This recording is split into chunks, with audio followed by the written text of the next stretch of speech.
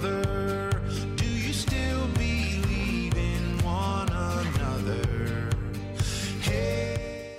Welcome to episode 207 of the Reformed Brotherhood. I'm Jesse. And I'm Tony, and we are proud members of the Society of Reformed Podcasters. Falling down for you. There's nothing in this world I wouldn't do. Hey, brother. Hey, brother. You know, it's getting to the point where in that small amount of space between the introduction and the conversation we just started, I'm impressed because our dance moves are improving. Nobody can see this, of course, but there's increasing amount of dance moves that happen in that silence.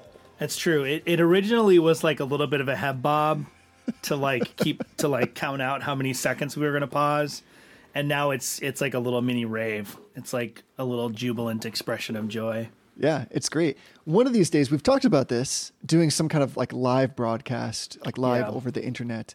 And now my fear is that I'm going to forget that it's live whenever we do it. And it's just going to be me dancing over here while everybody else that'd be is fine. Watching on in just sheer amazement. Yeah. Yeah, it might blow people's minds. It might be too much. I don't think that they're ready for this jelly. Because your body's so bootylicious. Wow. That was so good and more than I could have ever I had ever to reach hoped for. deep for that one. Oh my gosh, that was incredible. Well, until next time. Episode 207, the Reformed Bootylicious Cast.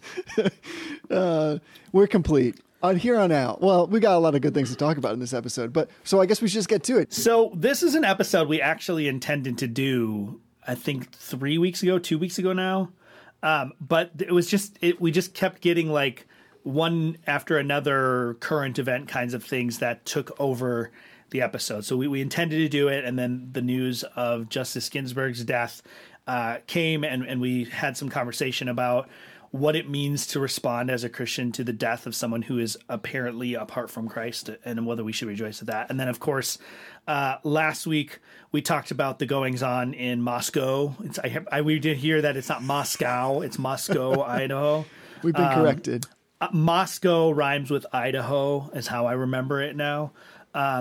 So we intended to do this in a time that was actually more timely with what else was going on in the podcast world.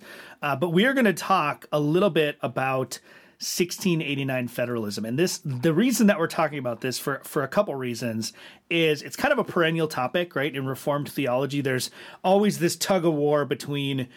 It kind of gets portrayed as like a tug of war between Paedobaptists and Credo-Baptists.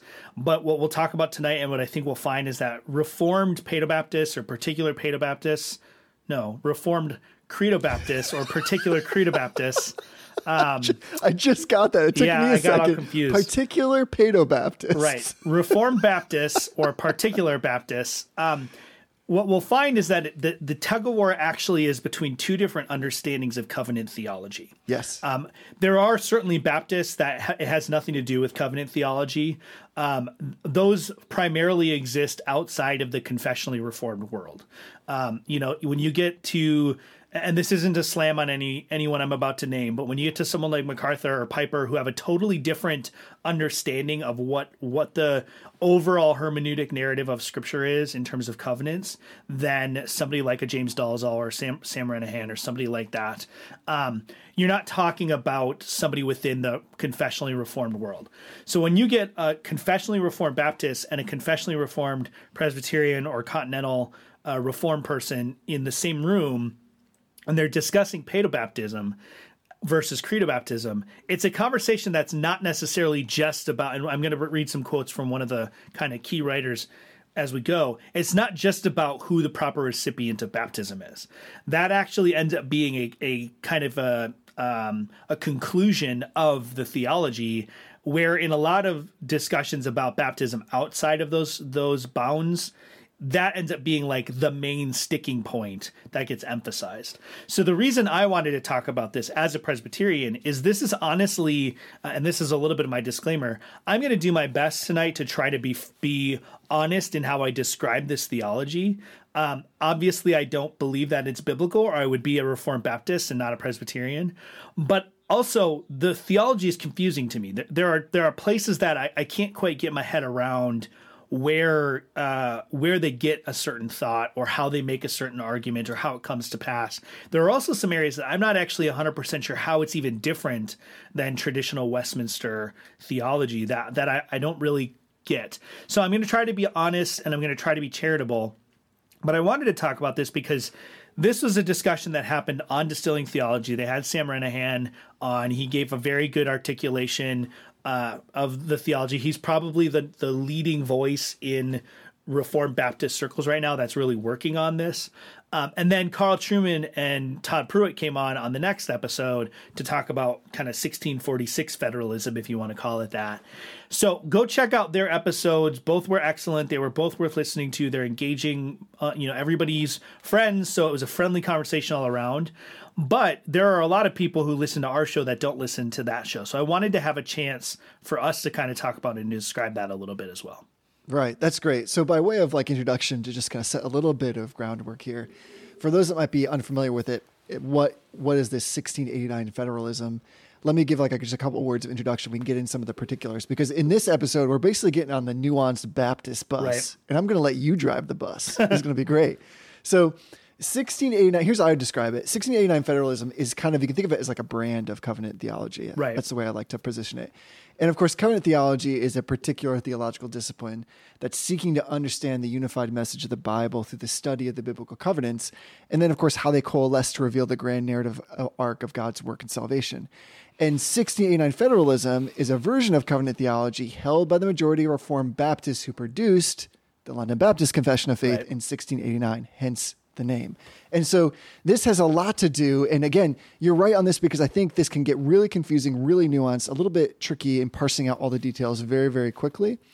But basically, covenant theology under the Second London Baptist Confession is generally going to see the covenant of grace as beginning with the fall in Genesis 3 and continuing through the Old Covenant and the New Covenant. But it sees the substance of the covenant of grace as being the same as the New Covenant, though not the Old Covenant. Right. Was that enough of people are probably losing their minds right now? If you've never heard this before, I know that sounds like a lot packed in there, but I'm trying to distill it down into a small little bite for people to first get a taste of.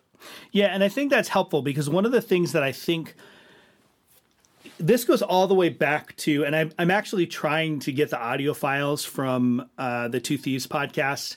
They did a series that was very similar, and it was longer than what Distilling Theology did, where they had discussions about this and really talked through it. And the guys from According to Christ were on, and they did an excellent job.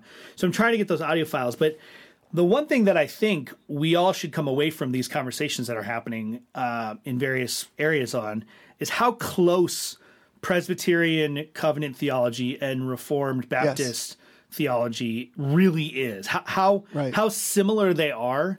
And that should lead us to realize, it's funny because I know a lot of Reformed folks that think their closest allies or their closest theological siblings are the Lutherans because the externals, and it's funny, the administration versus the substance.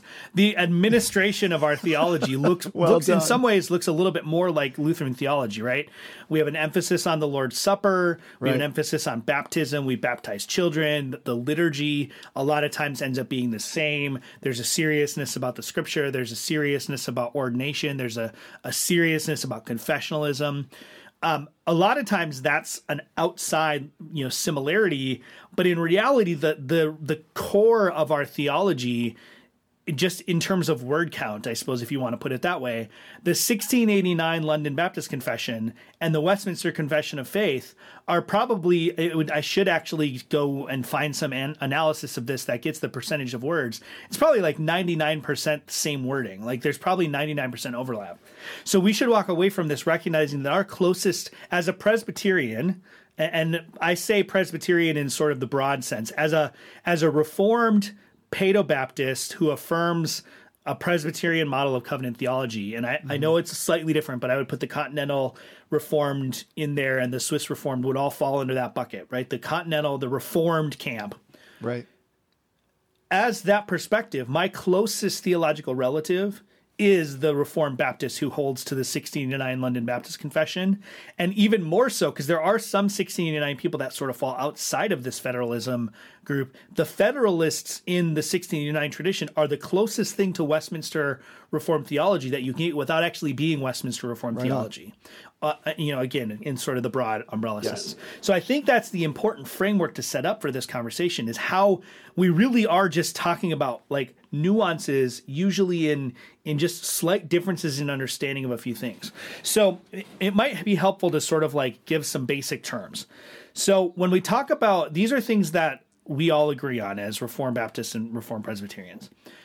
The covenant of works is a covenant prior to the fall of Adam that man and God were engaged in.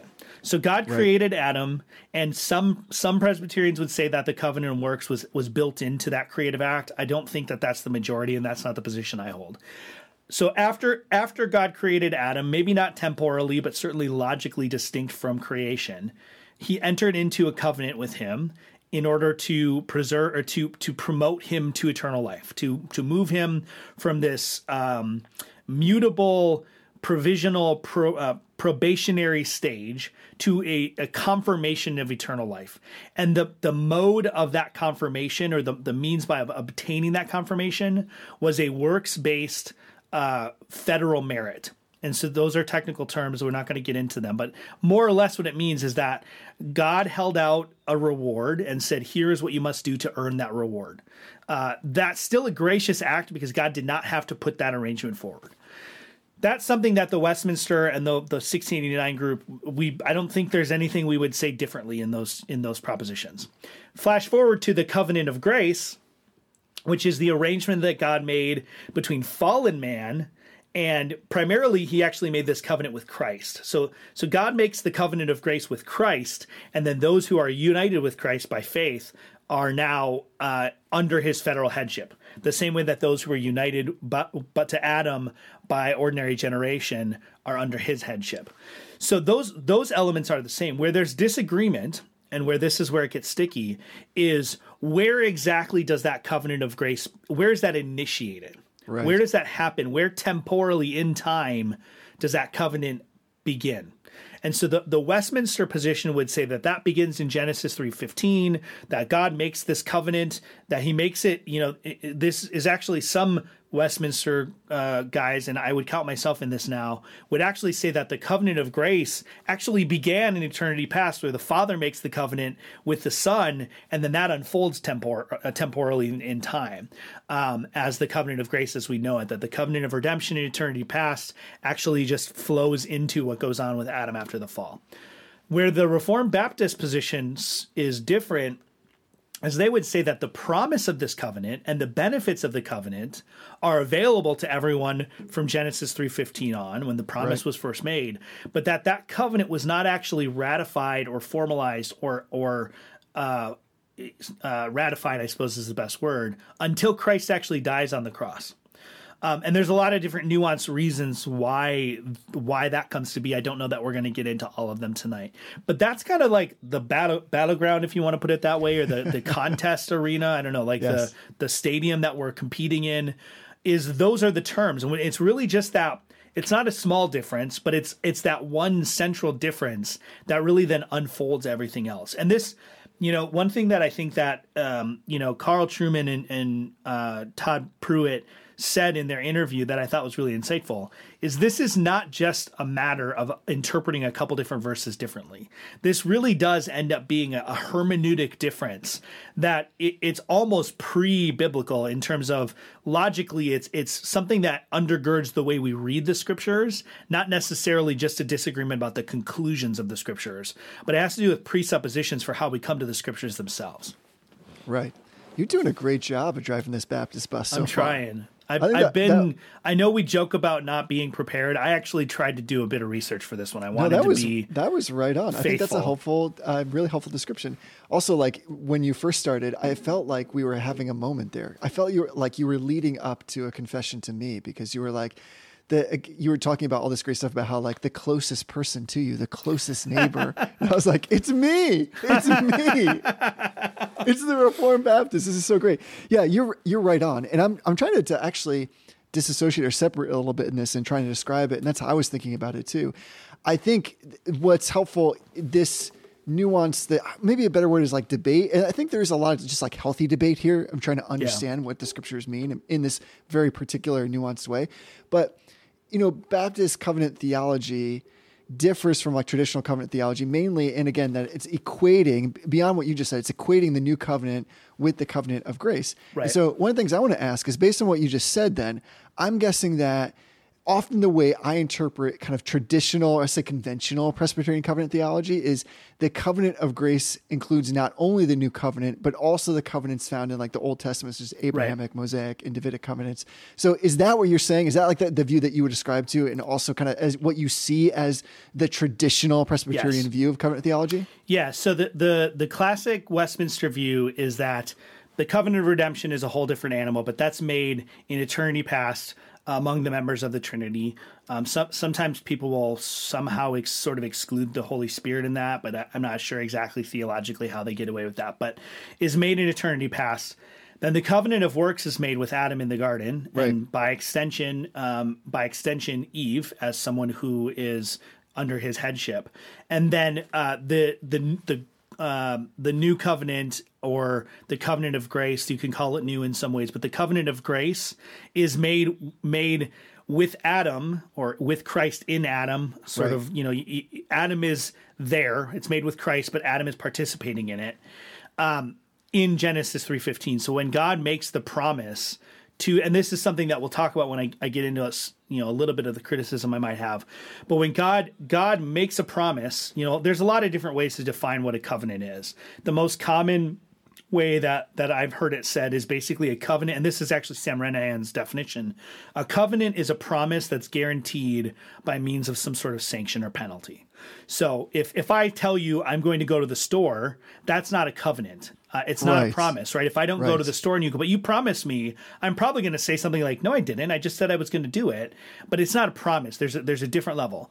But if I say to you, Jesse, I swear to you that I'm going to go to the store, and if I don't, then you can punch me right in the face, right? That's a covenant, because now I've made a promise. I've guaranteed that promise by some sort of penalty if I don't engage in that promise, if I don't fulfill that promise.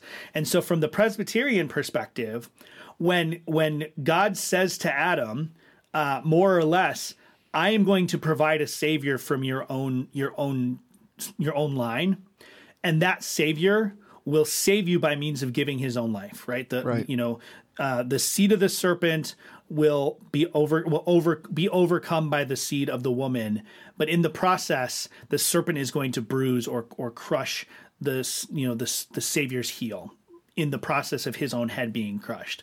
That, in my view, is the initiation of the covenant of grace. Because, and this is maybe just to sort of fast forward to one of my critiques, is one of the things that the Westminster position gets right that I think the Baptist position doesn't, is Sam Renahan in his book, in The Mystery of Christ, which is kind of his newest entry. It's really a popular level explanation of the theology. Right. He makes the point that the actual blood release, or whatever you want to call it, the actual like death of the testator is not necessarily has to happen, but the promised death of the testator has to happen in order for a covenant to be initiated.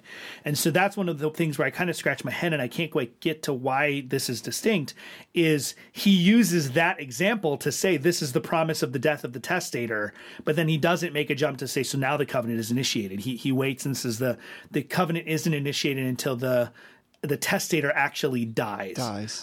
So that's one of those areas that I'm not 100% sure. But so that gets to the Baptist perspective that's different, is rather than look at it and say that it's just the promise of the death of the testator that basically confirms and initiates the covenant, the actual death of the testator is required. And this isn't coming out of nowhere, right? There's the passage in Hebrews that says the testament is not completed until the person dies. And that's a very contested passage in terms of how you even translate it. So that's kind of the biggest difference, is that the Presbyterian position would say that the covenant of grace actually is initiated and in force in Genesis 3:15, carries on and finds its fullness and its culmination and completion in the inauguration of the new covenant in Christ at his death. But that all of the subsequent covenants through that time period, although there's the weird Ishmaelite covenant in there that I'm not 100% sure.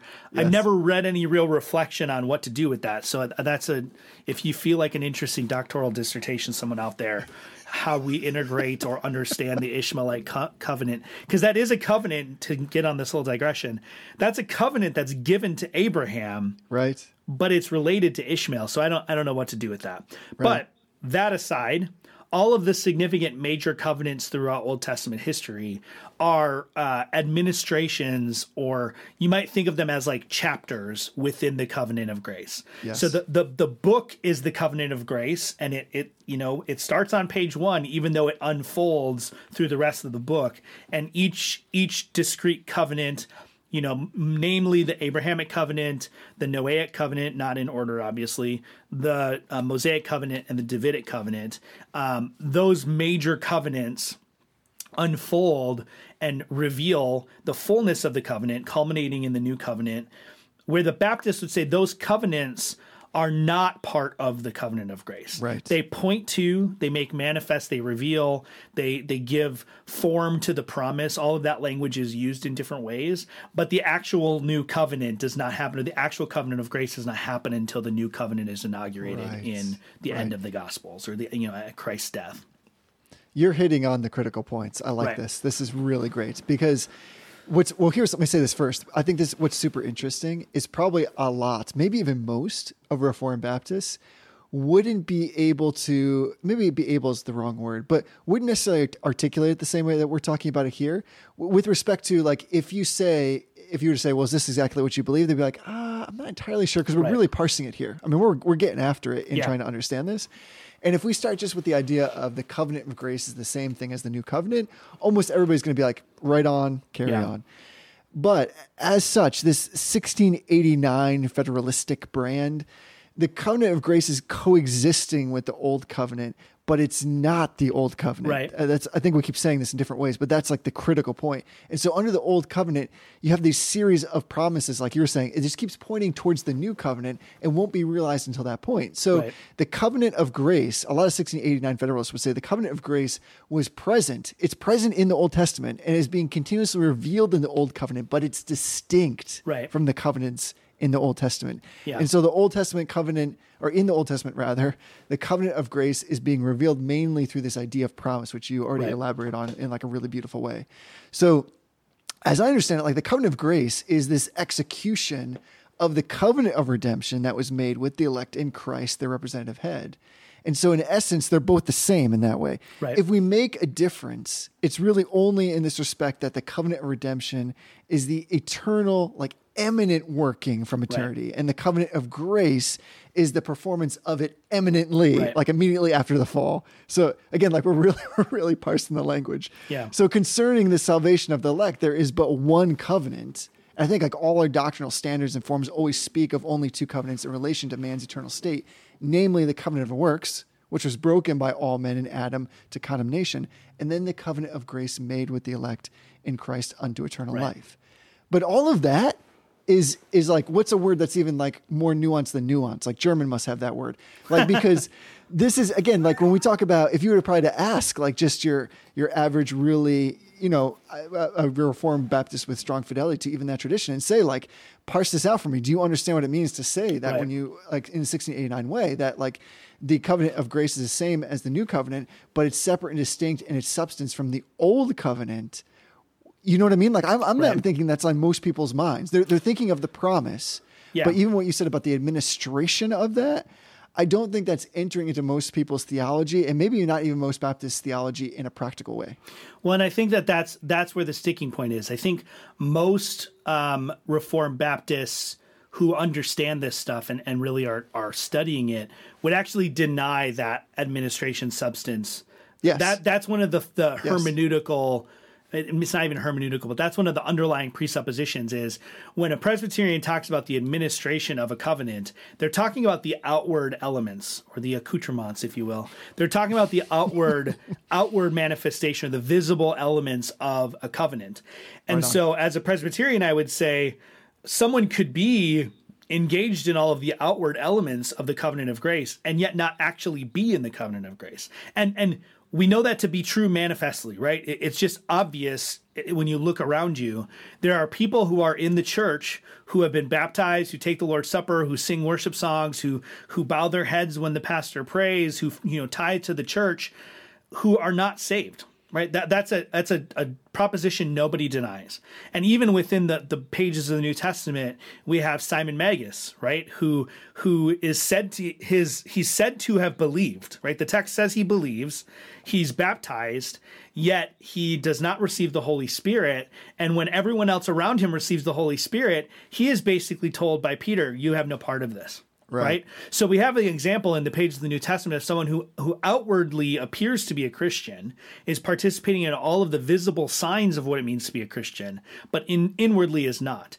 And so that's, for a Presbyterian, that's the substance administration difference, is that the substance of the covenant is Christ. The substance of the covenant is Jesus. And so I can participate in all of the externals of the religion and not actually have Christ. Right. It's not quite as possible to genuinely have Christ and not participate in any of the accidents or administrations. Where a Reformed Baptist, and this is where I personally think is a weakness of the system, where a Reformed Baptist looks at that and go, well, no, it's not possible. Participating in the administration is basically, it's nothing. It's not a thing. And that's, it's funny because we actually talked about this a little bit when I finished reading this book. Sam Renihan actually basically affirms exactly what I just said about the administration and substance distinction, in that he says there are plenty of people who are outwardly conforming to the covenant stipulations, yet are covenant breakers. Right. Now, I don't want to get like nitpicky on the language, because I know there's a lot that goes into how you craft a sentence, and sometimes something just gets by. But strictly speaking, from a Reformed Baptist perspective, they're not covenant breakers because they never were in the covenant, right? So that's one of those things that I look at and I'm not quite sure how they get there. Sam Renihan's a sharp guy. He's not dumb. He's not a stupid guy. So I'm sure that he could explain that. I would love to have him explain that. But that's the primary difference in terms of like how we look at the world now, is that the Reformed Baptist wants to say that the only person who's actually in the covenant of grace in any sense whatsoever is the person who's united to Christ. And if a person is not united to Christ, even though they may look like they're in the covenant, they're not. They're not in the covenant in any sense. Strictly speaking, there's no covenant relationship whatsoever. And the Reformed Presbyterian looks at that and goes, wait a second, they obviously are in the covenant in some sense because they claim to be in the covenant. They're participating in all the rituals and rites of the covenant. They're actually getting some of the benefits of the covenant. Not all of the benefits of the covenant of grace are spiritual in a strict sense. Some of them are temporal, right? Membership in the visible church is a benefit. Right. The prompt for Presbyterians, the promise that our children are part of the community of God, in some sense, is a benefit of the covenant of grace.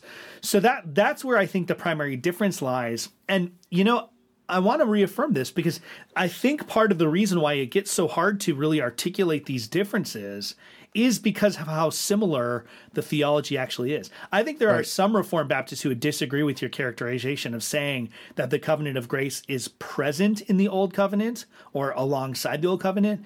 And they would instead say that the promise of the covenant of grace is present in the Old Covenant. Right. And they probably mean basically the same thing that you do. But that's another one of those things. Is the covenant actually present or is it not? I think Sam Renihan would say it's not. It's not. It's made manifest, or it's set in front of you by the promise. The same way that, in a certain sense, you could think of it almost like a credit card, right? What a credit card represents is my good word that I will come up with this money within a defined period of time. I know you're an economist, you're a finance guy, and you're screaming inside. But from a lay person's perspective, when I hand the person at the at the pizza place my credit card and they put it on credit, which I don't do very often because I went through Financial Peace University. But when I hand them my credit card and they take it and they scan it, that's me holding forth the promise that they will get their money. They get money from a different party, in a complicated sense, but that's the promise. So am I actually handing them the money or not? I would look at it and say, in a certain sense, that difference doesn't really make any difference. As long as I'm good for it, then it is a foregone conclusion. The money is as good as in their hands. I'm not immutable, but God is. So when God holds forth the promise is as good in your hands. And so this is this fine nuance between what a Presbyterian would say is that you're participating in the substance through the promise, right? You get Christ because you're participating in that promise in the Old Covenant. Where the Presbyterian says, no, you get Christ because you're participating in Christ. So the substance is present in shadowy form, but the substance is still present. Where the Baptist wants to say the substance is presented in shadowy form, but is not as of yet present, like in a ontological real sense. The saints were looking forward, and this is, Hebrews 11. They were looking forward to a promise that they had not yet received. Right. That's a verse that Presbyterians really need to grapple with. But then at the same time, the mark that they received in their flesh, that Abraham received in his flesh, was the seal of the righteousness which he had in Christ. So it's not to say, kind of like we joke, there's no Arminian verses, there's only Calvinist verses, right? There are no Reformed Baptist versus Presbyterian, verses. The verses are one. There's one meaning of the scripture, and one of us is right and one of us is wrong. But our positions are so close that a lot of times it really is the difference, and I did it on purpose, the difference between the substance being present and the substance being presented, right? It's two letters and the difference in that sentence, but it's all the difference in the world in terms of the two theological positions. Right. I agree with that. I think that is a fair critique. That's, again, this is a debate almost as old as time itself. As long as the scripture has been available to mankind, man has been debating this particular facet. And I do think you're right for the most part in the characterization that Reformed Baptists, particular Baptists, maybe even these 7th century dudes, they tend to see this as more binary. Right. So like whether or not the covenant is efficacious for those that are merely play acting in the covenant. I mean, they're trying, basically what they're trying to do is they're going to the eternal destiny, double clicking on that, dragging it into the present and saying, well, if this person the eternal destiny is not that they have been elected, then why are we even debating about this covenant thing in the present? Because clearly they're not part of it. And so therefore we do tend to throw a little bit of the baby out with the bathwater there, if only to emphasize that point that like God himself does the saving. And that because of this, even if there are, and I don't think Baptists would necessarily say that there aren't benefits of being part of the visible church, just merely that they're trying to really be particular, no pun intended, about how they separate out whether or not those are covenantal. And they're just trying to, of course, provide I would say just really trying to respect this idea of what it means for God to save the elect through all of the covenants which he himself brings forward onto mankind. And actually, I would say your example of the credit card, that's like super good actually, but I'm going to say this, I think it actually might prove the Reformed Baptist perspective better, only because it's like what we're talking about is a card that represents, so the card itself is it is a promise of sorts. Right. But like when you swipe it at the pizza place, they get their money right away from the credit card issuer, and then you're going to go back and pay the issuer of the credit card itself. So in some way, we're talking about two separate covenants here, but what they represent is there is some unity in them. There is some continuity between them, but they are very different things, even though it's representing one transaction. Behind the scenes, there are separate things that are occurring. So 17th century particular Baptists, if I can just might take them out and put them under the microscope as their own thing together, almost an objective sense. They understood that recognizing the continuity between, say, for instance, Abraham and the church necessitates some theological nuance. It is necessary. Everything you've just said is stuff that I think those guys would be like, yep, okay, we get it. We see what you're saying. We see that point. We have to make sense of that, especially since God commanded Abraham to place the sign of the covenant on infants, right? Right. So this nuance, I think, is represented, at least from their perspective, in the duality in the Abrahamic covenant by asserting that Abraham had two distinct sets of descendants under two covenants with two purposes and two destinies. So you have Abraham's carnal seed, which was receiving the covenant of circumcision, whereas his spiritual seed received the promise. And so his cardinal seed existed solely to preserve the messianic line and typify the New Testament church, whereas his spiritual seed were set apart as a spiritual people to God. Right. And then you have his cardinal seed was given a physical inheritance, land, seed, blessing, all that stuff on earth, whereas his spiritual seed was given a spiritual inheritance in heaven. Right. So right or wrong, that's the way I understand, again, like this is a particular brand. We're talking about like a really deep flavor of, Reformed Baptist thought Right. embodied in this 1689 idea. So, Yeah. but I'm with you. At the end of the day, in the final analysis, it's all super close. Right. It's all super, super close. Yeah. And I don't think anybody is denying, I think we would both agree that, again, being part of the physical or seen, the visible body of Christ confers certain type of benefits. It's almost like we're trying to understand, well, from whence do the benefits come? Right. And how do we label and understand them? Now Right. that's an oversimplification, because Presbyterians are like pulling their hair out everywhere over me saying that, because it makes it sound like I'm cheapening the benefits if they're not associated in some way with the covenant, either Right. shadowy or not. But I'm not trying to. I'm just merely saying that I think we're very close to being on the same page here. We're just trying to understand and compartmentalize the covenants, if indeed they should be compartmentalized at all. Does that make sense? Is that fair? Am I being like really uncharitable? Yeah, and I think it is fair. And I think, this is one of those things, and this is the point that's made. I want to make sure I get the title and the name right, because when I was talking about it before, I got it wrong every single time. This is the point I think that's made. The book is called The Distinctiveness of Baptist Covenant Theology, and it's by Pascal Denault. And his thesis, more or less, in the book is that the difference between particular Baptists and Westminster Presbyterians is ecclesiology on a really fundamental level. It's a difference in ecclesiology. And a way to think about it is this, is in the eternity past, right? God contemplated the church, or when God thought about, quote, my people, he had a particular defined set of people that he was contemplating. And he contemplated those people in Christ, right? So that's the same. Reformed Baptists, Presbyterians would be lockstep on that. In the garden, when God said, this is how, in a hypothetical sense, I'm going to unfold that will, Adam is going to be given a test. If he passes the test, hypothetically, then those elect people will be in him. I don't know in time how that would work out. We don't really need to parse that out. That we actually would agree on. Right. When we get to the end times, past the resurrection, God's people, again, will be those whom he has foreknown and predestined and justified and glorified, right? We're in the same spot there. What is different, and maybe to kind of wrap this up on a broad sense, what's different is that in-between time. Yes. This in-between time now is where we disagree with who should be counted among the visible church. Right who on. should we, and when I say visible church, right, we talked about this when we talked about the confessional position on this.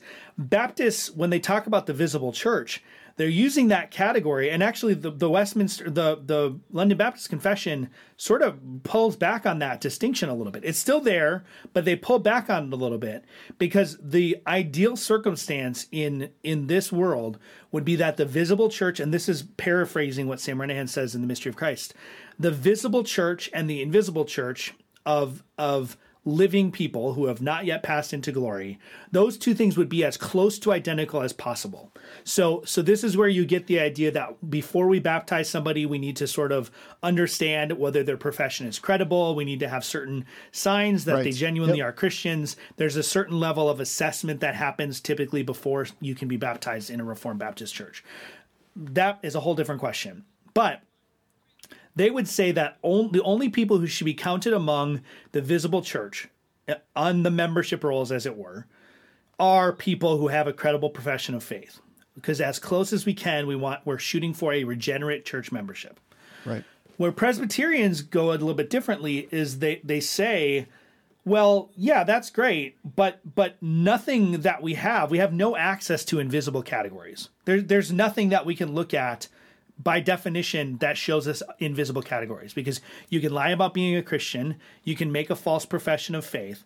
And so Presbyterians, generally speaking, say that the visible church is based on what we can see, our visible signs, visible indications. And one of those differences is that Presbyterians, on the basis of certain presuppositions about the continuity of the Abrahamic covenant with the covenant of grace and the new covenant, would say that the visible sign of the covenant of grace under the administration of the Abrahamic covenant was circumcision. That sign persisted into the Mosaic and then sort of by default into the Davidic. And thus, when that sign was transmuted or changed to baptism in the new covenant administration, we should apply those to the same persons. And in fact, it expands in the new covenant. So those visible signs being applied to not only the people who are able to profess faith, but also their children, that's where baptism comes in. And so for the Presbyterian, they're looking at it and saying, this is the circle of people that we consider part of the visible church. And as part of the visible church, they are given the title Christian. The member of the visible church and Christian are synonymous terms in Reformed Presbyterian language, right? So that would include all people who profess faith in Christ outwardly, right? Remember, we can't see their internal state. So we're even if we're talking about a profession of faith, we're talking about an outward visible sign. It's their profession, and then subsequently it's their baptism upon profession. And then their children are comprehended with the parents, as I think it's the Belgic Confession puts it that way. They're comprehended in the parents in terms of their status as covenant members or visible covenant members. The Baptist perspective is trying as best as it can to utilize outward signs to assess invisible realities and then base covenant membership on those invisible realities. Obviously, like I said at the beginning of the show, I don't think that's right, or I would be a Reformed Baptist. But it's understandable with the presuppositions that they're making that is the conclusion that it comes to. And it all rests and it all lands in the sphere of theology, of ecclesiology. It's all about who is and isn't to be considered a member of the visible church. In the Baptist world, they're trying to replicate or trying to map up the invisible church as closely as possible. In the Presbyterian world, it's funny because sometimes people want to act as though Presbyterians are more dependent on invisible mystical realities than Reformed Baptists. It's actually kind of the opposite in some senses. Is Presbyterians are much more comfortable just resting in the fact that we can only see what we can see, and God doesn't expect us to make decisions based on what we can't see. Where the Baptist position is trying to, in good faith and for biblical reasons, is trying to make that decision about who's a part of the church on that invisible reality. Right. And since time absolutely eludes us at this point, I would recommend everybody go back and listen to the episode we did where we talked about Paedo and Credo baptism at length together. That was a beautiful conversation. And I think for the most part, that's a fair characterization. I mean, I understand what you're trying to say there. And so I would, rather than try to elongate the conversation now, which I'd love to do, but probably people don't want to listen to us talk for another 5 hours. Just go find that episode. Go to reformedbrotherhood.com, search for, I don't know, baptism? Yeah, I think it's just called baptism. I think it's just called baptism, yeah. And you'll be able to pull it up right away. But I'm hoping that at least if people are unfamiliar with what 1689 federalism is, or they see these words kind of plastered somewhere online, that this was a good auditory primer.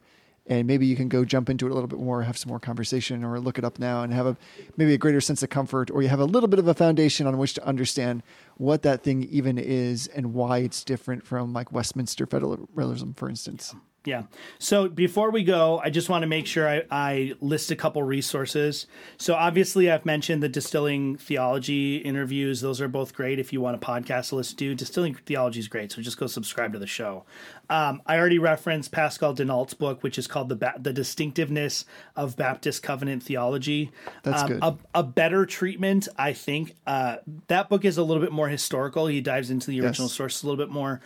Mystery of Christ, His Covenant and His Kingdom by Sam Renahan is excellent. It's a very good treatment of it. Again, there's a lot I disagreed with, but I'm a Presbyterian. And then I have not read this yet. I have it, but Sam Renahan basically did his dissertation on this subject of identifying a distinctive Baptist theology, Baptist covenant theology in the 17th century. And so his dissertation was published into a book called From Shadow to Substance, right? That's the whole thing. Yep. From Shadow to Substance, the Federal Theology of English Particular Baptists. And this is really more of a work of historical theology, of documenting the theology that was developing and the positions that were developing. I have not read it. I've heard it's very difficult, but I've heard it's very good as well.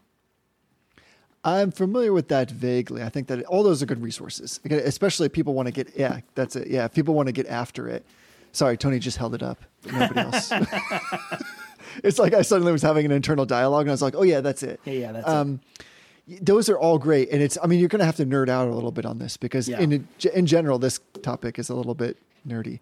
But it's worth understanding. I think the way that you brought out and kind of the entry point that you dove into was this idea of like church membership more specifically, or how we understand the visible church. I think that's fair. And again, I think that we just have differing perspectives on what it means when we say we're part of the church.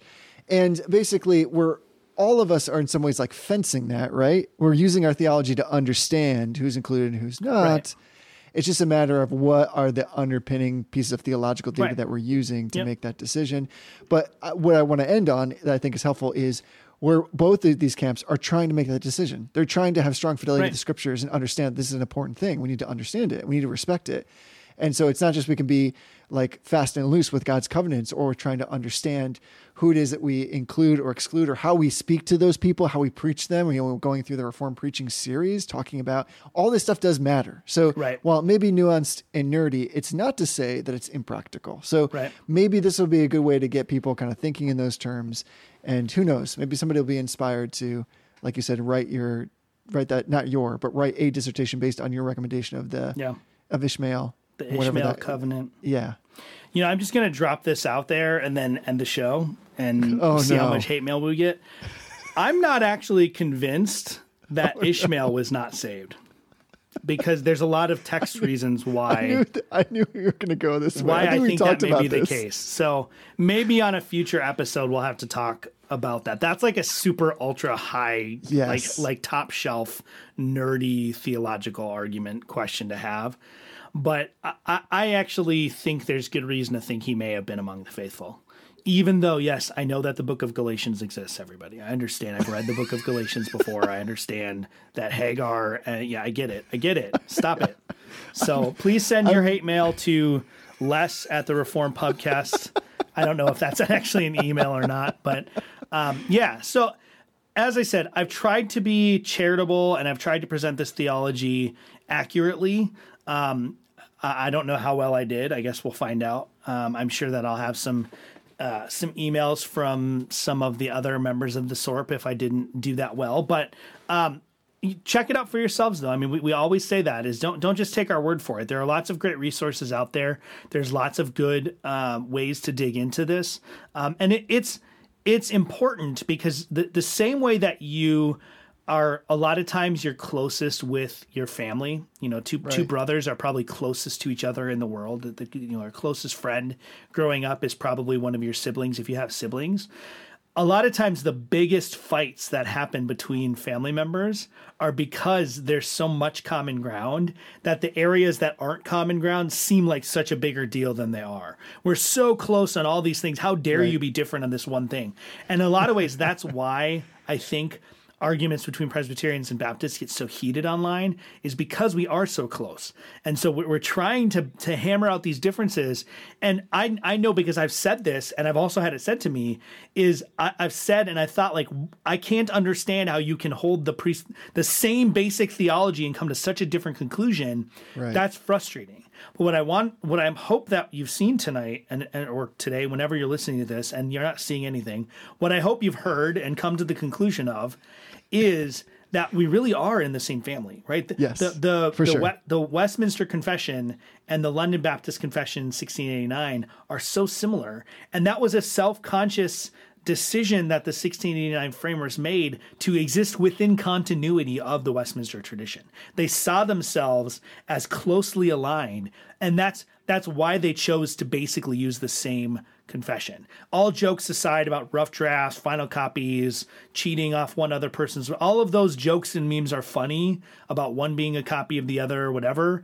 But the reality is that the similarity should drive us to understand the other side of the conversation as someone who's incredibly theologically close to us and is probably our closest ally. And the same way two brothers might fight over something that seems trivial, but the second that one of those brothers is in trouble, the other one is there to help. The second one of them gets in a scrap at school and the other one materializes out of nowhere and is ready to rumble. Like, that's how we should be with our Reformed Baptist or Reformed Presbyterian brothers. We can bicker and fight about stuff all we want behind closed doors, but when we get into a conversation and there's a theological point to be won, and I don't mean that in like winning the point, but I mean like when there's a theological battle to have and it's important, that's when we lock shoulders and say, yeah, we're a little bit different on some of these things, but we're so lockstepped on everything else. We ought to be at each other's best allies in this fight. I agree. So hopefully Christians can have a little bit more conversations like this. It's okay to debate. It's a little bit fun. It's okay to have a riveting and robust discussion about these things and use it in such a way that it spurs us on toward greater faith and obedience to our Lord Jesus Christ and more appreciation for what God has done and really the dynamic, beautiful way in which he has come to save us from eternity past with respect to the covenants that he's made and his loving kindness represented in each of those covenants. And in some ways, I love talking to you about this kind of stuff because it allows me to take the theology, which is a jewel again, and like turn it over in my hand and see it maybe from a different angle. And whether or not at the end of the day we come to uniformity with agreement with all the particulars here, we know that on the essential things, we're right there. And in fact, like if I was in like a thread with you online and I don't know, like some Lutheran person was like, said to you, you can't baptize your infants, I think I would come to your defense and be like, don't tell Tony he can't baptize his infants. And that's to your point, is at the end of the day, I know that we're after the same thing,